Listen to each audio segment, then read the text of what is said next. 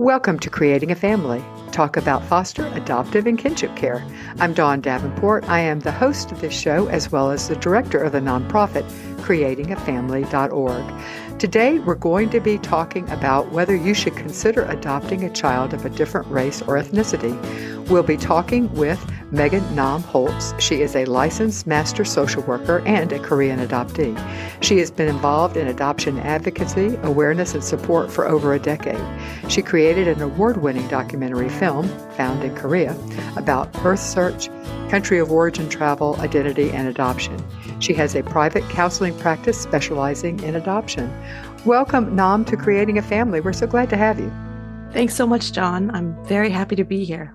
So I just want to start by saying we think in terms, and over broadly, I think, or over narrowly, really, of transracial adoption being white parents adopting children of color, either Black children, or it could be, and that's what we predominantly think of it, but it can also be white parents adopting Asian or Latinx kids, as well as Asian, Latinx, and Black families adopting white children.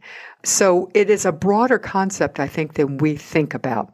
But I do think that in the United States, the predominant is white families adopting. So I just wanted to acknowledge, because I don't want to exclude and make it seem as if that families of color don't also adopt transracially, because they do.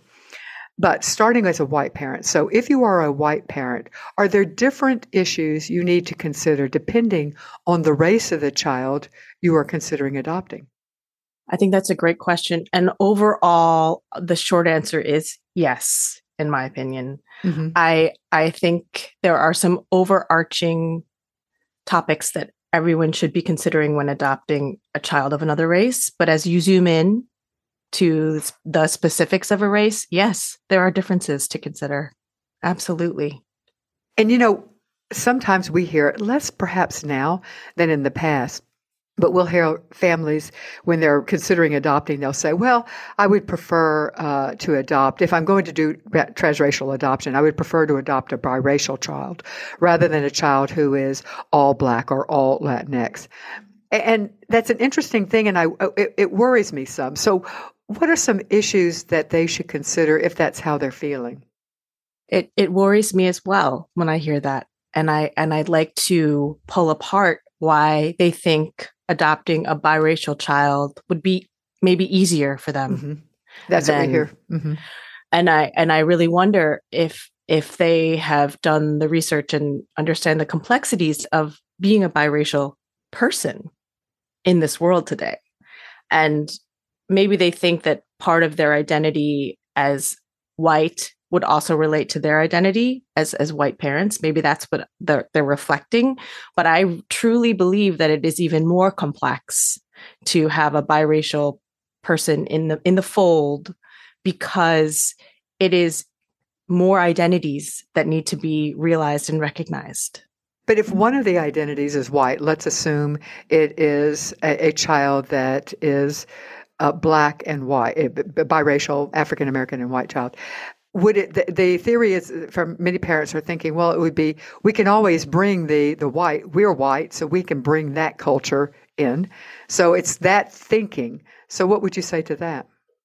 I would say that experiencing the world as a biracial person is a liminal experience in itself, and there are less people that will understand that experience, and so it is even more difficult to find mentors and people who understand walking through the world as a biracial person than it is as maybe one single race. Mm-hmm. And I think that it is a big mistake to think that because you have a white identity, that will, and this is putting it bluntly, that will help that child see their white identity, because they aren't white. Mm-hmm. That's the reality, is they are not walking through the world as white. They are biracial, and that is an identity in and to itself. And as you said, then if you're trying to help that child identify, you're helping to help them identify as biracial, and your options are, it's harder to find. Yeah, absolutely. I also worry a little that that parents think that, so if we adopt a biracial child, they're Korean light or they're black light or whatever. They're not really black. They're not really Korean, or they're not really Chinese or Hispanic. They're only a little bit. And I think that's one of my main concerns, is not understanding if this child's identity is going to be as a biracial person or as a black person or as a Korean person. Right. And when we really pull apart the concept of Korean light or black light or anything light, we get into a little bit of racial bias. Mm-hmm. And we really start looking at why do we think that might be better? Mm-hmm. Or easier. I think it's probably easier is, or maybe the subconscious is better. That's a valid right. point. Yeah. And then it also, to me, points out the fact that there has not been a lot of racial work that has been done if you have mm-hmm. that mindset. Mm-hmm. And so if you are considering adopting a child of a different race, that's the work that needs to go in before. Absolutely. Mm-hmm. Did you know that one of the resources Creating a Family provides is an interactive training support curriculum for foster, adoptive, and kinship families? This curriculum can be used for support groups. It can be used for training of adoptive, foster, or kinship families. It's a turnkey curriculum. We have a library of them. We have 23 currently, 23 topics. Each topic comes with a video, a facilitator guide, a handout, and additional resources. It also comes with a certificate of attendance if you need CE credit. It is a terrific resource. It is super easy to use. So if you have the need to train, or if you're running a support group, or if you belong to a support group, I would encourage you to check it out. Go to creatingafamily.org, and it is under our training tab. You know, you mentioned at the beginning when I asked about does it matter the race of the child, and you said there are some overarching issues which we're going to talk about, but you said the specifics differ as to the race of the child. What are some of the specifics that you can consider? And there are obviously many different races, but let's say black, let's say, would you be comfortable saying Asian rather than breaking it down? Okay, so sure. Asian and then Latinx. So what are some of the specific things that parents should consider depending on the race? And I will throw out depending on where they live. Huge questions. And, it's also going to depend on that child. Sure. Yeah, exactly. And the temperament and the personality and everything else, right? Absolutely. It's going to depend on that child. So you're going to be putting all these things together. I think you need to immerse yourself in that specific child's world. You need to understand what it will be like to walk through that child's life as that child. And so you would need to find a community, find mentors, find people that can be in that child's world that will be specific to that race, maybe culture, but provide mirrors and mentors for that child. So you're going to have to look, and you brought up, depending on where someone lives, you might have to move. Mm-hmm. You might have to move to provide the best environment. Mm-hmm. And that's a big one. Sure. I think it's a really big question. If you're looking at specifics of Black kids, and what I've been hearing is, this is hard to say, but you need to have preparation to talk about dealing with law enforcement, the history specific to Blacks in America. And this is going to go with every single race. And you're going to have to dive into each specific history of Asians in America, Latinx in America. You're going to have to go specifically into those things. And you can't, when you start going in, you can't help but learn about other minority, quote unquote, minority, or global majority, whichever you want to call it. Yeah, I was just going to say, it soon won't be the minority. So we be careful of that word. Yes. I think that as you go down the path of learning about a specific race, you cannot help but learn about others, which is, I think, great. Sure. For us and for our children. Yes, absolutely. And like learning about the stereotypes, because you're going to need to learn how to handle microaggressions and be prepared for preparing the child to handle microaggressions. And they're all specific. They're all very specific. And it seems like maybe the foundation of what you said was at the very beginning that depending on where you live, you're going to need help as a parent. You're going to need people of your child's race to teach you. And so you need to look at where you're at and your own comfort level of immersing yourself in that environment and in that culture to help you decide whether that's a good fit for you and your family to be the best parent for this child. That brings up an issue. Is there a difference between transracial and transcultural adoptions? There absolutely is. And for a long time, the concept of transracial encompassed transcultural. Yes. I think there's been a great shift into differentiating that transracial and transcultural are things that people should be talking about in a different way. There are obviously some transcultural adoptions that can be same race. I think that's people don't recognize that, but very, very often when you are adopting a same race child, the birth family will be coming from a different culture. And that can throw, especially with open adoptions, can really throw families for a loop. It sure can. It sure can. So I think in recognizing that transracial adoptions are literally a different race child joining a different race family, and transcultural are you're coming from another country joining a different culture. And there are different considerations. There are language considerations. There are, traditions lost that you're not going to know unless you do the research. There are different foods and sounds. It's more dramatic, I think, to add that layer. And so I think it's great that people are talking about the fact that transcultural and transracial adoptions are not the same.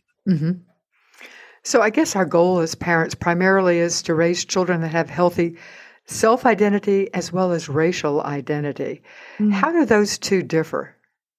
I think they're intertwined. Self-identity and racial identity. Self-identity is the whole gestalt, the whole person, the whole, including racial identity, which can be a leading factor in identity, for sure. But it's not the only factor, right? It's definitely not the only factor. And, allowing youth to express what they're most interested in discovering at that point in their lives is the goal, right? So sometimes they'll be very interested in looking at their race, and sometimes they will not be. Yeah. So leaving that door open and making sure that it's okay to talk about those things is the goal, I think. Right. I have a friend who was dropping her daughter, who was adopted from China, off at a large university, and she made a point of driving by the Asian Society. It was a group that and she wanted her daughter to see it was there. And her daughter said, "Mom, that's not my only identity. That's one part, but that's not, I may want to join them, but I may not. I may want to join the LGBTQ community. I may want to join, there are so many things that I want to consider, but of course, as a typical 18-year-old felt her mother was shoving it down, and the mom understood it. She goes, yeah, I get it. That for me, I'm worrying about you, and I want to make sure that you are focusing on your racial identity. This is a great opportunity for you to do that. But I also appreciate that you have many identities that you are working on, and you get to prioritize. So, yeah. Right. How do you walk that line between, giving them agency and being supportive and not shoving it down their throats? It's very hard. As a parent, all I'm going to say is it is a fine line. And honestly, nobody does it. I always say I throw it out there. I throw the ball out there. It's their choice whether to catch. But I'm also aware that even by throwing it, that I'm making a statement to them.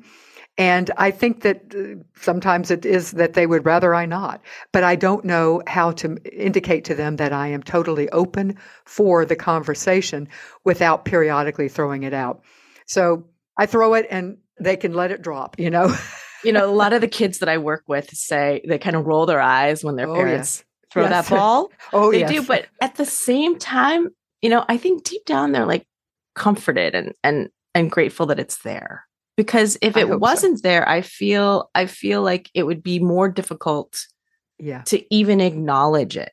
Mm-hmm. And so they're like, well, if my adult figure in my life is not afraid to toss that ball, maybe it's not such a big, scary, terrible thing to talk about or think about. Or they're not, I don't want them to think that we're not comfortable talking about it. And if you don't throw the ball, you're giving them the idea that this is a topic that mom and dad don't want to talk about or are uncomfortable to talk about. Right. And so if anything else, I figured, and you, the rolled eyes, sometime they're going to get stuck that way. So, yeah. And so maybe it's not a ball. Maybe it's like a balloon with a little helium in it and it stays lofted. And if they want, they can get it. Just a little bit. So it's kind of just lofting there. It's just hanging there and they can either choose to bat it away, but they can't bat it too far. Right. I mean, it's there and they know it's there and it's light and it's for them to do with what they want. Yeah, I like that analogy. The Jockey Family Foundation has supported us throughout the years, and one of the things they do is help us provide 12 free courses that are available to you. They are courses focused on parenting, adoptive, foster, and kinship kids. You can find them at bit.ly/JBF support, bit.ly/JBF support. They are free to you. They can, if you need continuing education credit, you can receive that from that. You get a certificate of completion. They're just terrific, and we thank the Jockey Family Foundation for their support. So you alluded at the beginning a little bit, but let's talk about what does it take as a parent to raise a child, and a parent who doesn't share the race of their child. What does it take to raise a child to have a healthy racial identity, and with knowing that is a part of having a healthy self-identity? You mentioned that the things you mentioned at the beginning were finding mentors and finding a community for that child to be able to feel one with. So what are some other things that parents need to think about when they're considering adopting transracially? Well, I think before any of that, before the decision is made, you need to ask yourself and investigate why are you, first of all, why are you adopting? And then why are you adopting a child of another race? Add that to the mix. You have to ask yourself that question and give yourself an answer and think about the fact that you are going to need to give that answer to your child at various ages. So considering that, wondering if you've done the research, have you listened to other transracial adoptees? Have you listened to the voices of other people's experiences? Have you investigated some of your fears? Really looking at your fears and being honest about them. Have you sought professional support and advice? And if you have not, if it's not available to you, how will you get it? These are big questions. Have you thought about, and I mentioned this before, have you thought about prepping to deal with microaggressions and boundaries? Give an example of microaggressions. We have talked about it on this show, but give an example so that for something people, that I listeners. get. Me personally, I'm an Asian female. Sometimes I get, oh, you speak English so well. That's an example of a microaggression. They may be very well intended, but it still is othering.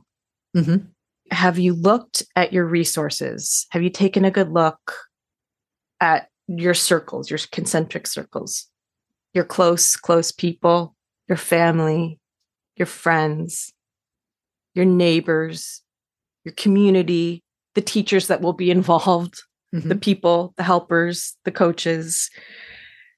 Have you thought about if those people are adoption aware, adoption informed? Have you thought about if they're specific to the race of your child? Have you thought about how comfortable you are with people, the race of the child you're going to adopt? These are big questions. These are, you have to investigate your own willingness to investigate your own humility and your own cultural unknown, and how willing are you to say, I don't know this? And how willing are you to say, I don't know this, and I need to figure out how to learn more about it? Mm-hmm. Mm-hmm. So yeah, I just covered a lot of things. No, that's perfect. And what are your options for, have you thought about what your options are for learning more about this? About Exactly. your child's culture? Right. And those are, if we can set up all those things before, that all goes into providing a safe environment where your child will hopefully have the means to develop a full healthy identity, and ask the questions and feel all the feelings, because you want to be able to let that whole thing unfold as that child is ready. Mm-hmm. So before you consider adoption, you really need to think about whether you are the right family to adopt a child of this race. Without Absolutely. judgment, perhaps, just saying, am I equipped? Right. Right. Mm-hmm. And if not, really think about why am I wanting this if I am admitting that I'm not equipped? And what am I willing to do to make myself equipped? And the people around me, and my maybe partner, or maybe not, or my family, Mm-hmm. will they be supports? Will they Mm-hmm. be with me on this? I am so glad you raised family, because I think that, we jokingly say sometimes adoption is a family affair, but it really is, because when you adopt a transracial child, you adopt transracially a child of a different race, you're changing not just your family, because you need to acknowledge that you will no longer be a white family. You will be a family that is mixed race, because you have a child in your family that is not white. But it also is your extended family. And so I do think that's really important to give some thought to. So how should prospective adoptive parents, or how can they, prepare their extended family members for the adoption of a child of a different race or culture? It's such a great question and topic, and I think it gets overlooked so Yes, often. I do too. And there's so many resources. Start sharing some resources, have some Mm-hmm. conversations, really get to understand their feelings on this topic, because you might hit some sticky stuff, Yeah. and it's great to work it out before you introduce a child into your family. It's better to do it before than during. And there might be some places that you feel that you need to shield, your child. It gets really hard. And so sharing resources, making space and time for those conversations, Mm-hmm. seeing how much you and your family can tolerate the uncomfortable places. It's a good gauge to kind of get in there and say, I admit this is going to be challenging. Mm-hmm. So how prepared are you to be supportive? And that can be a gauge, and then you'll know, because it's very hard to have someone 100% on board when they don't even know what that means. Yeah. Yeah, I do think that we as parents sometimes spend a lot of time preparing ourselves, and then we drop this on our parents or our siblings or our extended family, and we expect them to jump on board immediately, forgetting completely that we weren't on board completely at the beginning. We had to think through and say and learn and do some thinking. But that adds time. And a lot of times once we have decided, okay, we think this is a thing for us, we don't allow the grace to our extended family to have that time as well. And I think we don't talk about it enough. It's a great point. Mm-hmm. It is, because we do look at it as a continuum. And so you started here and you've had all these months and years to prepare, and you're asking people to jump on board Mm-hmm. now that you've made this bigger decision. Mm-hmm. And yes, they're starting. They're just at their starting point. Yes. And if you have somebody in your family that you know well and you are not sure that they're ever going to be fully on board, or they're going to have to change a lot, and you don't know whether they're going to be able to change, you have to be prepared to think. You use the word shield, and that's a good one. Your obligation once the child is here is to protect that child. That's what you're signing up for.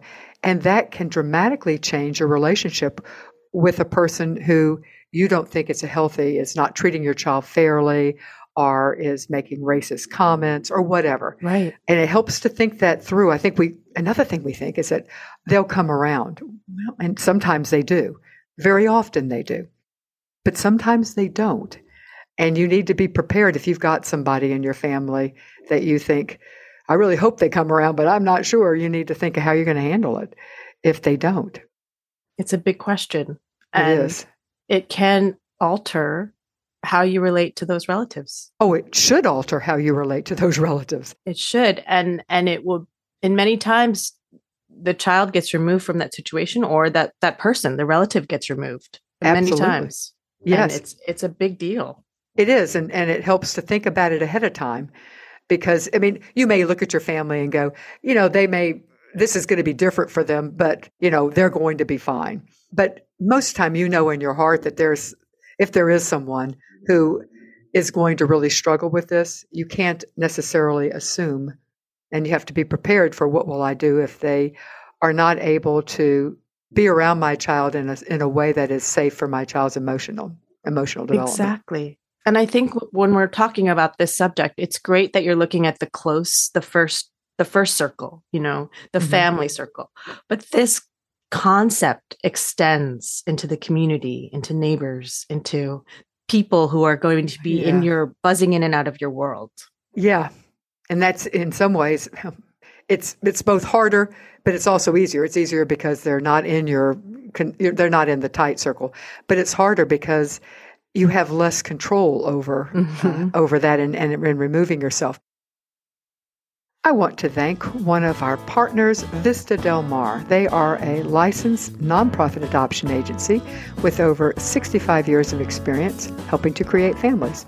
They offer home study only services as well as full service infant adoption, international home studies, and post-adoption support.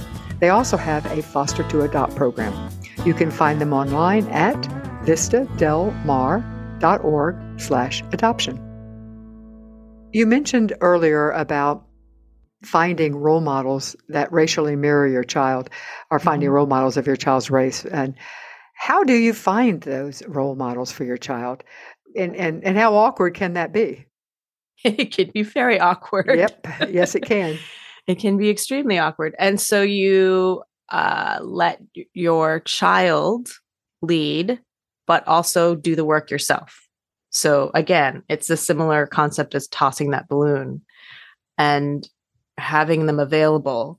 I worked with someone who is an Asian adoptee, and their family used to watch Pocahontas, and I can't remember the Chinese Disney movie. Mulan, that was it. Yep. Mulan. And they watched it with the family, and they confided that they hated watching those movies because it made them feel awkward and othered. Interesting. And so how do you fold in media that isn't going to make your child feel awkward and othered when you're trying to support them? It's really hard, but I think having the conversation with the child is the most important part. If that family had said, do you like watching this movie? Do you want to watch this movie? We don't have to watch it now. Maybe we've watched it. Maybe you want to watch it by yourself first. Maybe you want to see how that feels. Really listening to the comfortability level of that child, the interest level of that child, and talking about why you think it's important to have role models and things that represent them in their lives. And saying, I think this is important because blah, blah, blah. You want to be able to say why you think it's important. Like mom and dad, or mom have this person that they looked up to. And so we thought it might be nice to have this for you. And that's the reason why. So if the child understands the reasoning and the intent, it could be open up a huge conversation. And maybe they're not ready. Maybe they're not developmentally ready for that conversation. But I think really letting the child have a say in how much they want to grab on. Yeah. And it's hard because sometimes and I've personally found that children's books were such an effective way of doing that. But not just reading those books to my transracially adopted children, but also reading them to the whole family, fairy tales and things like that from their birth cultures. Yes. What I thought was That's a great one. And then reading it to the whole family, right. Not just to that child, and then reading other fairy tales from other cultures, so that I was not necessarily othering. That's a great point. Yeah, that's great. So having it accessible to everyone in the circle. In the family circle is great. And because, yes, we're not just doing this for you. We're doing it for everyone. We want everyone to have these role models because it's important. Exactly. Well, and also because we are a family that has this race. We are a family of this race because we have a child in our family of this race. So maybe with the Mulan, maybe, alternate between Frozen and Mulan and Pocahontas, so that you're not, okay, we're all sitting down getting our cultural lesson here for Susie. Right. So, yeah. So throw in a little Frozen if you can stand it. Finding racial models in your community is a challenge, or it can be a challenge. It can also not be a challenge. If you're living in a community that has a large percentage of people of your child's race, then it's not. But thinking in terms of if you're blessed to be able to, or in that situation, then looking for a pediatrician, looking for a dry cleaner, that type of, and seeking out if there's a teacher of that race in your child's school, asking to have your child placed in that person's class. Those are ideas. It's harder when you're not living in an environment. You have to work harder at that. It is. And, my supervisor, Dr. Baden, always says, if you are in a racial void, you need to move to a place that's not. Mm-hmm. And that's a commitment. That's a huge life change. But if that's not one of the things you're able to do or prepared to do, maybe you need to reevaluate and ask yourself why you think it's okay to not have that in your community. And if you need to drive a little while to get there, think about how that makes that child feel. Think about, it's a really big deal and it's a really big commitment, but so is bringing a child into your family. Mm-hmm. And if we can't do that, so she always says, be prepared to move to a community that you can have that access. Mm-hmm. And I will add one thing that I usually say to people, if you're adopting transculturally, and this is really hardcore, but I say, learn the language. Learn the language of the child that you're adopting, of the culture, of the country of the child that you're adopting from. It's a big deal, but there's no way you can learn a language and not learn culture, learn things that are nuanced, and makes that transition that much less traumatic.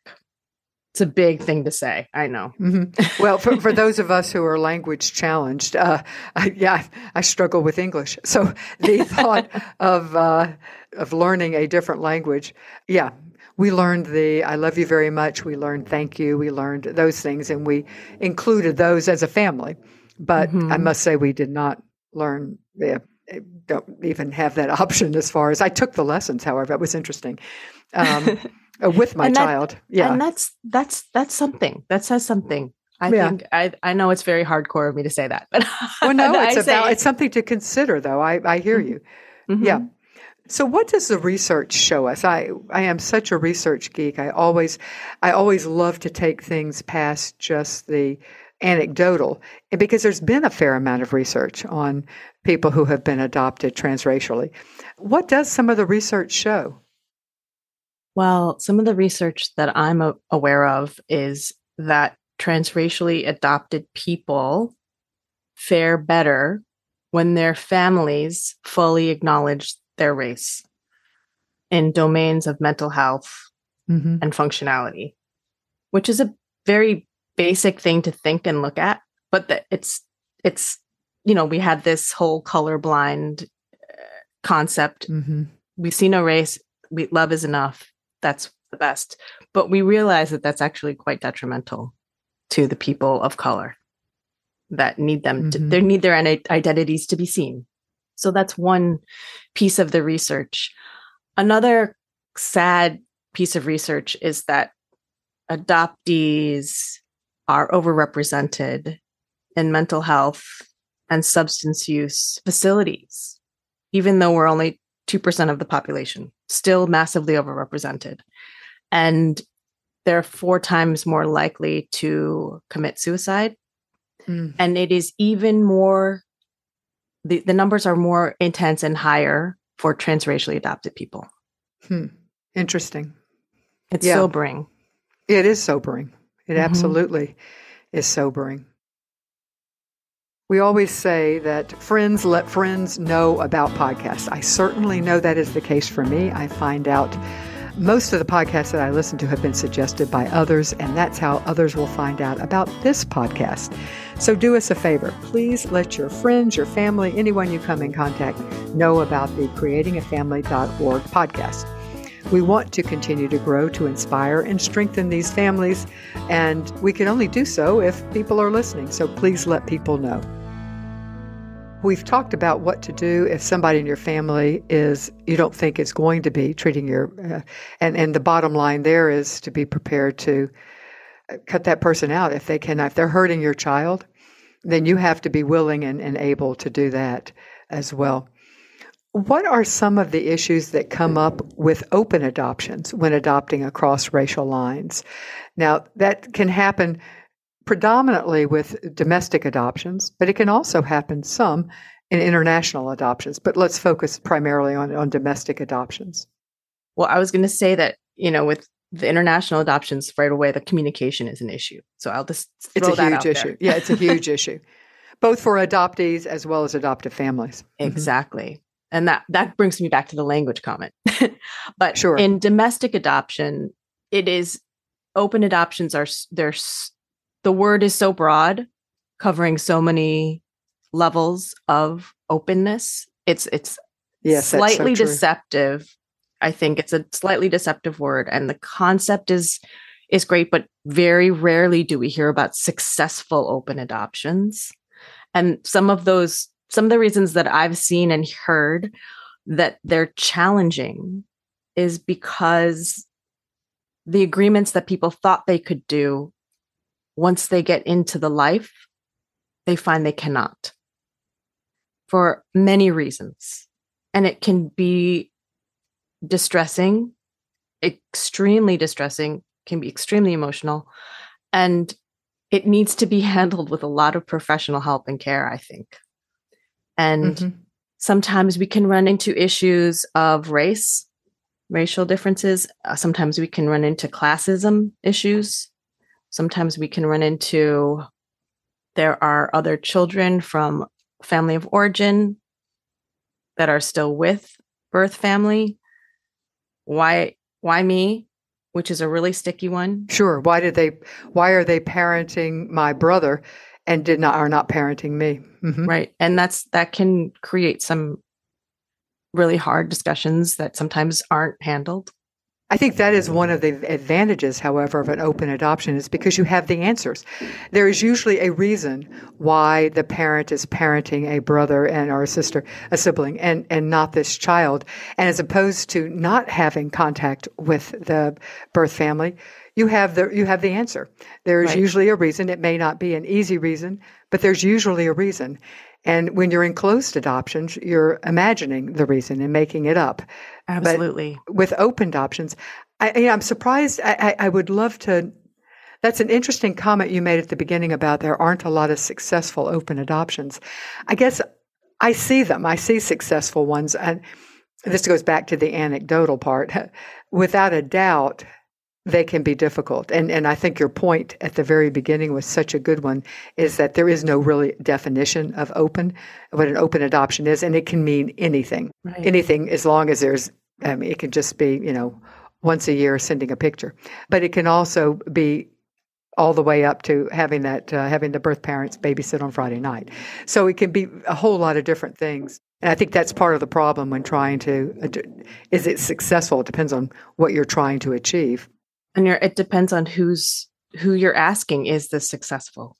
Sure, absolutely. Are you asking family of origin, is this a successful open adoption? Are you asking adoptive parents? Are you asking the adoptee? Yeah, it can be a that's right. different answer from every Sure. single person. So that's Yes. hard to Uh-huh. say. Yeah. And the answer probably differs a lot on timing, Absolutely, it does. the age of the child and where the birth parents are in their life. So, yeah. Yes, it can vary, it can change, and it does. Yeah. But since we're talking transracial and transcultural, I think it's important to acknowledge that race comes into play in open adoptions because these people are your child's parents, first parents. You are also their parents, but you share a child.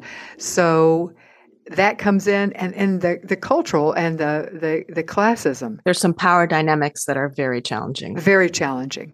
Very challenging. Yes. That's and for so sure. I think it's going to take a lot of support to navigate that, and some working through feelings of humility and guilt as an adoptive parent, as an adoptee, confusion, identities, code switching comes up. I think it's a really challenging place to navigate. And again, it's going to be very individual for each family and family. Sure. Yeah, it absolutely will. I'm glad you raised the term code switching. We all do that.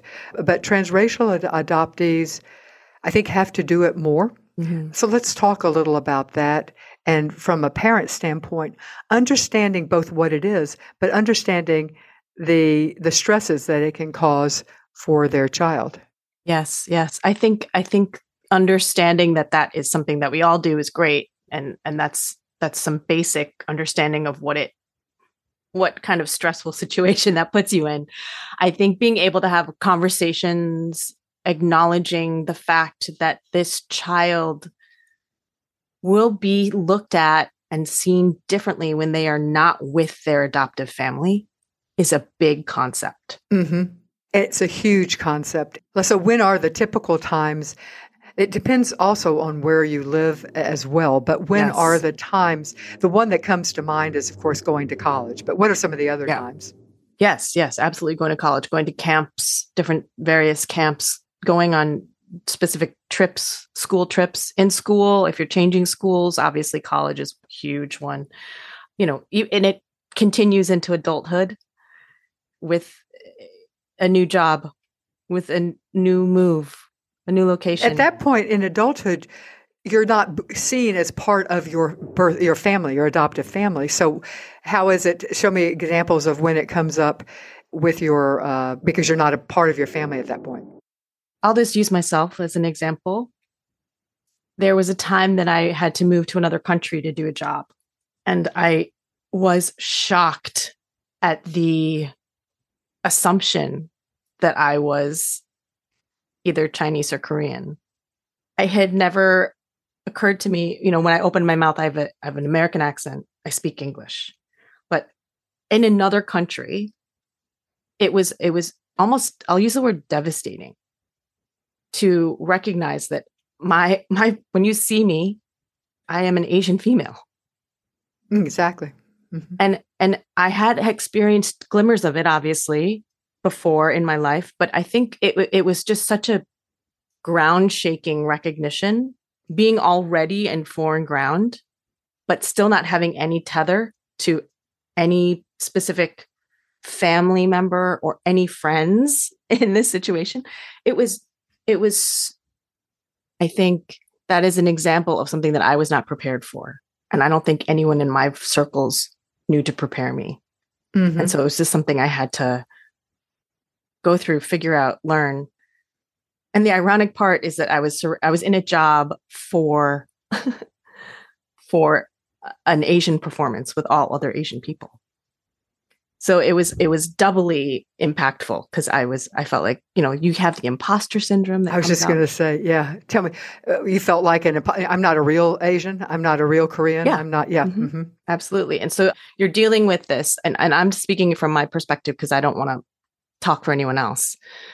You're dealing with this identity issue with, wow, I'm recognizing that I'm perceived and seen as this, but yet I know I feel different.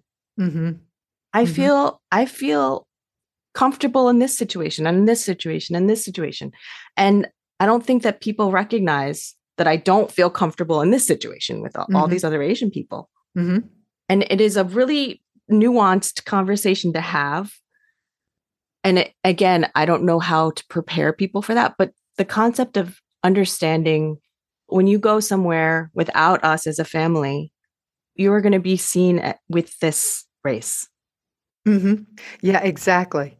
And that's something as parents we have to realize is that, and a lot of parents will say, people don't, they just see her as, in your case, your parents might say, or your parent might say, she's just a Holtz, or she's just a Smith or whatever. Mm-hmm. And that's true to a certain extent because we do tend to, as parents, we run in the same relatively small circles. We see the same people. The school gets to know us, and they get to know that we have kids, and they see a Asian child or a Hispanic child, and they go, "Oh, that's probably a Smith. That's probably one of the Smith kids." And your church is, our children are seen as part of us. Yep. But as they grow, your comment of a camp is a good one. So the child goes to camp, and the other kids in the camp have not seen the parents drop them off. So the parents come at pickup time and run up and are hugging the child, and it's like, who are these white people hugging you? I mean, why are they hugging you? And that your child is aware of that. And when you go to college and you have a picture of your family, and why do you have that white people? Why do you have those white people on your bulletin board? Absolutely. So then you have to think as an adoptee, well, do I want to put a picture of my family up there and invite or am I being disloyal to not do that? But do I really want to draw the attention that have to explain? So, yeah.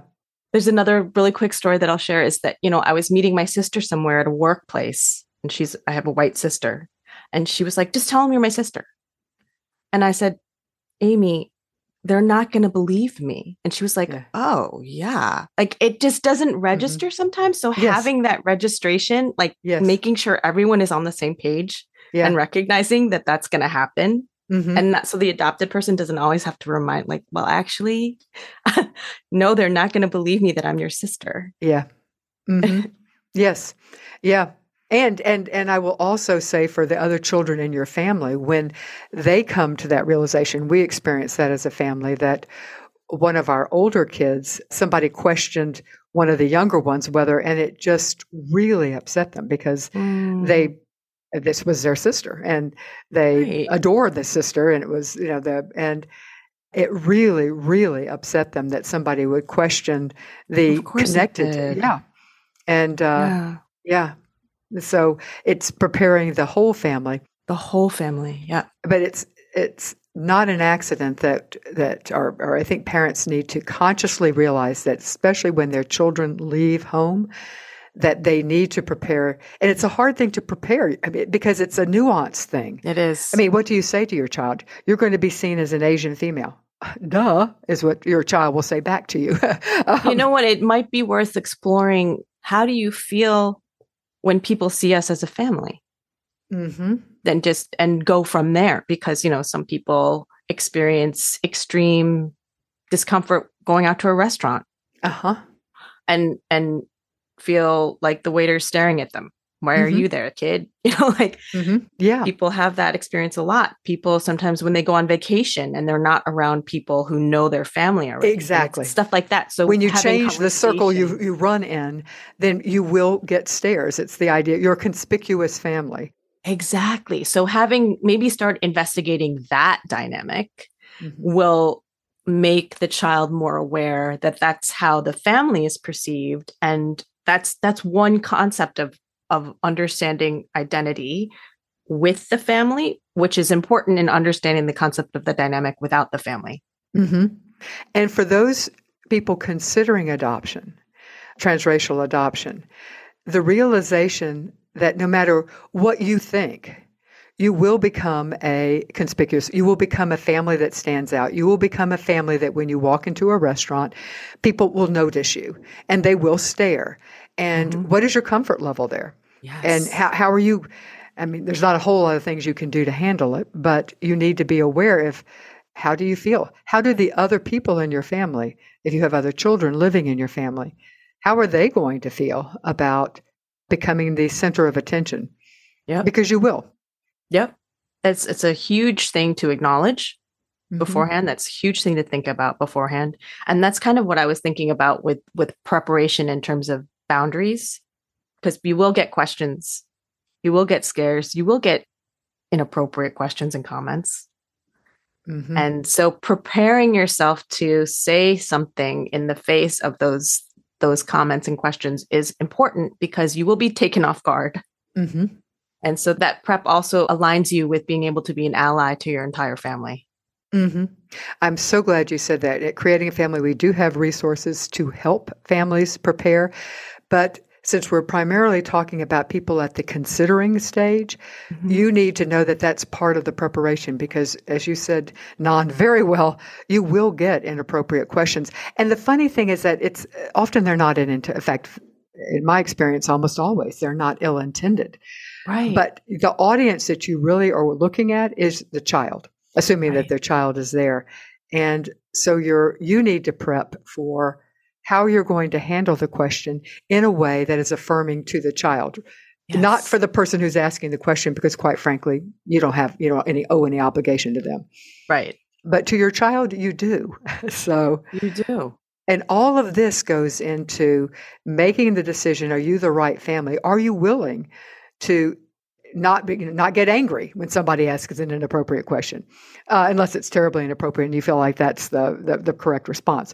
Mm-hmm. But are you a person who rather likes the being in the center and likes the idea that people are looking at me and making good judgments about me because I'm a person who adopted transracially and that says something positive in my mind about myself? But what if a child who's already in your family doesn't like being the center of attention? What's that going to do to that child? And what's it going to do? And what if the child you adopt really doesn't like that? And so how are you going to handle that? Huge questions.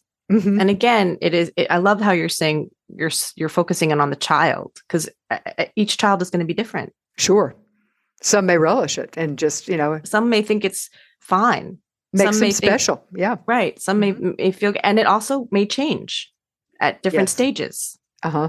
So being age-specific sensitive, being stage-specific sensitive, being child-specific sensitive is so important in all of these conversations. Mm-hmm. There is no one right answer. There isn't. That's because there's no one. We are not generic as humans. No. But realizing that at the beginning, but when you're considering adopting transracially, I think it's so important. We can't give you the specific answers, but we can tell you that all these things are things that you need to consider. And if you're partnered, you and your partner need to consider. Yes. And I think all that's so very important. Well, thank you so much, Megan Nan-Holtz, for being with us today to talk about this. I think it's an important topic at the beginning, before we spend so much time talking to people after they have adopted. But I think it's so important to talk with folks when they're considering it. Absolutely. Thanks so much for having me.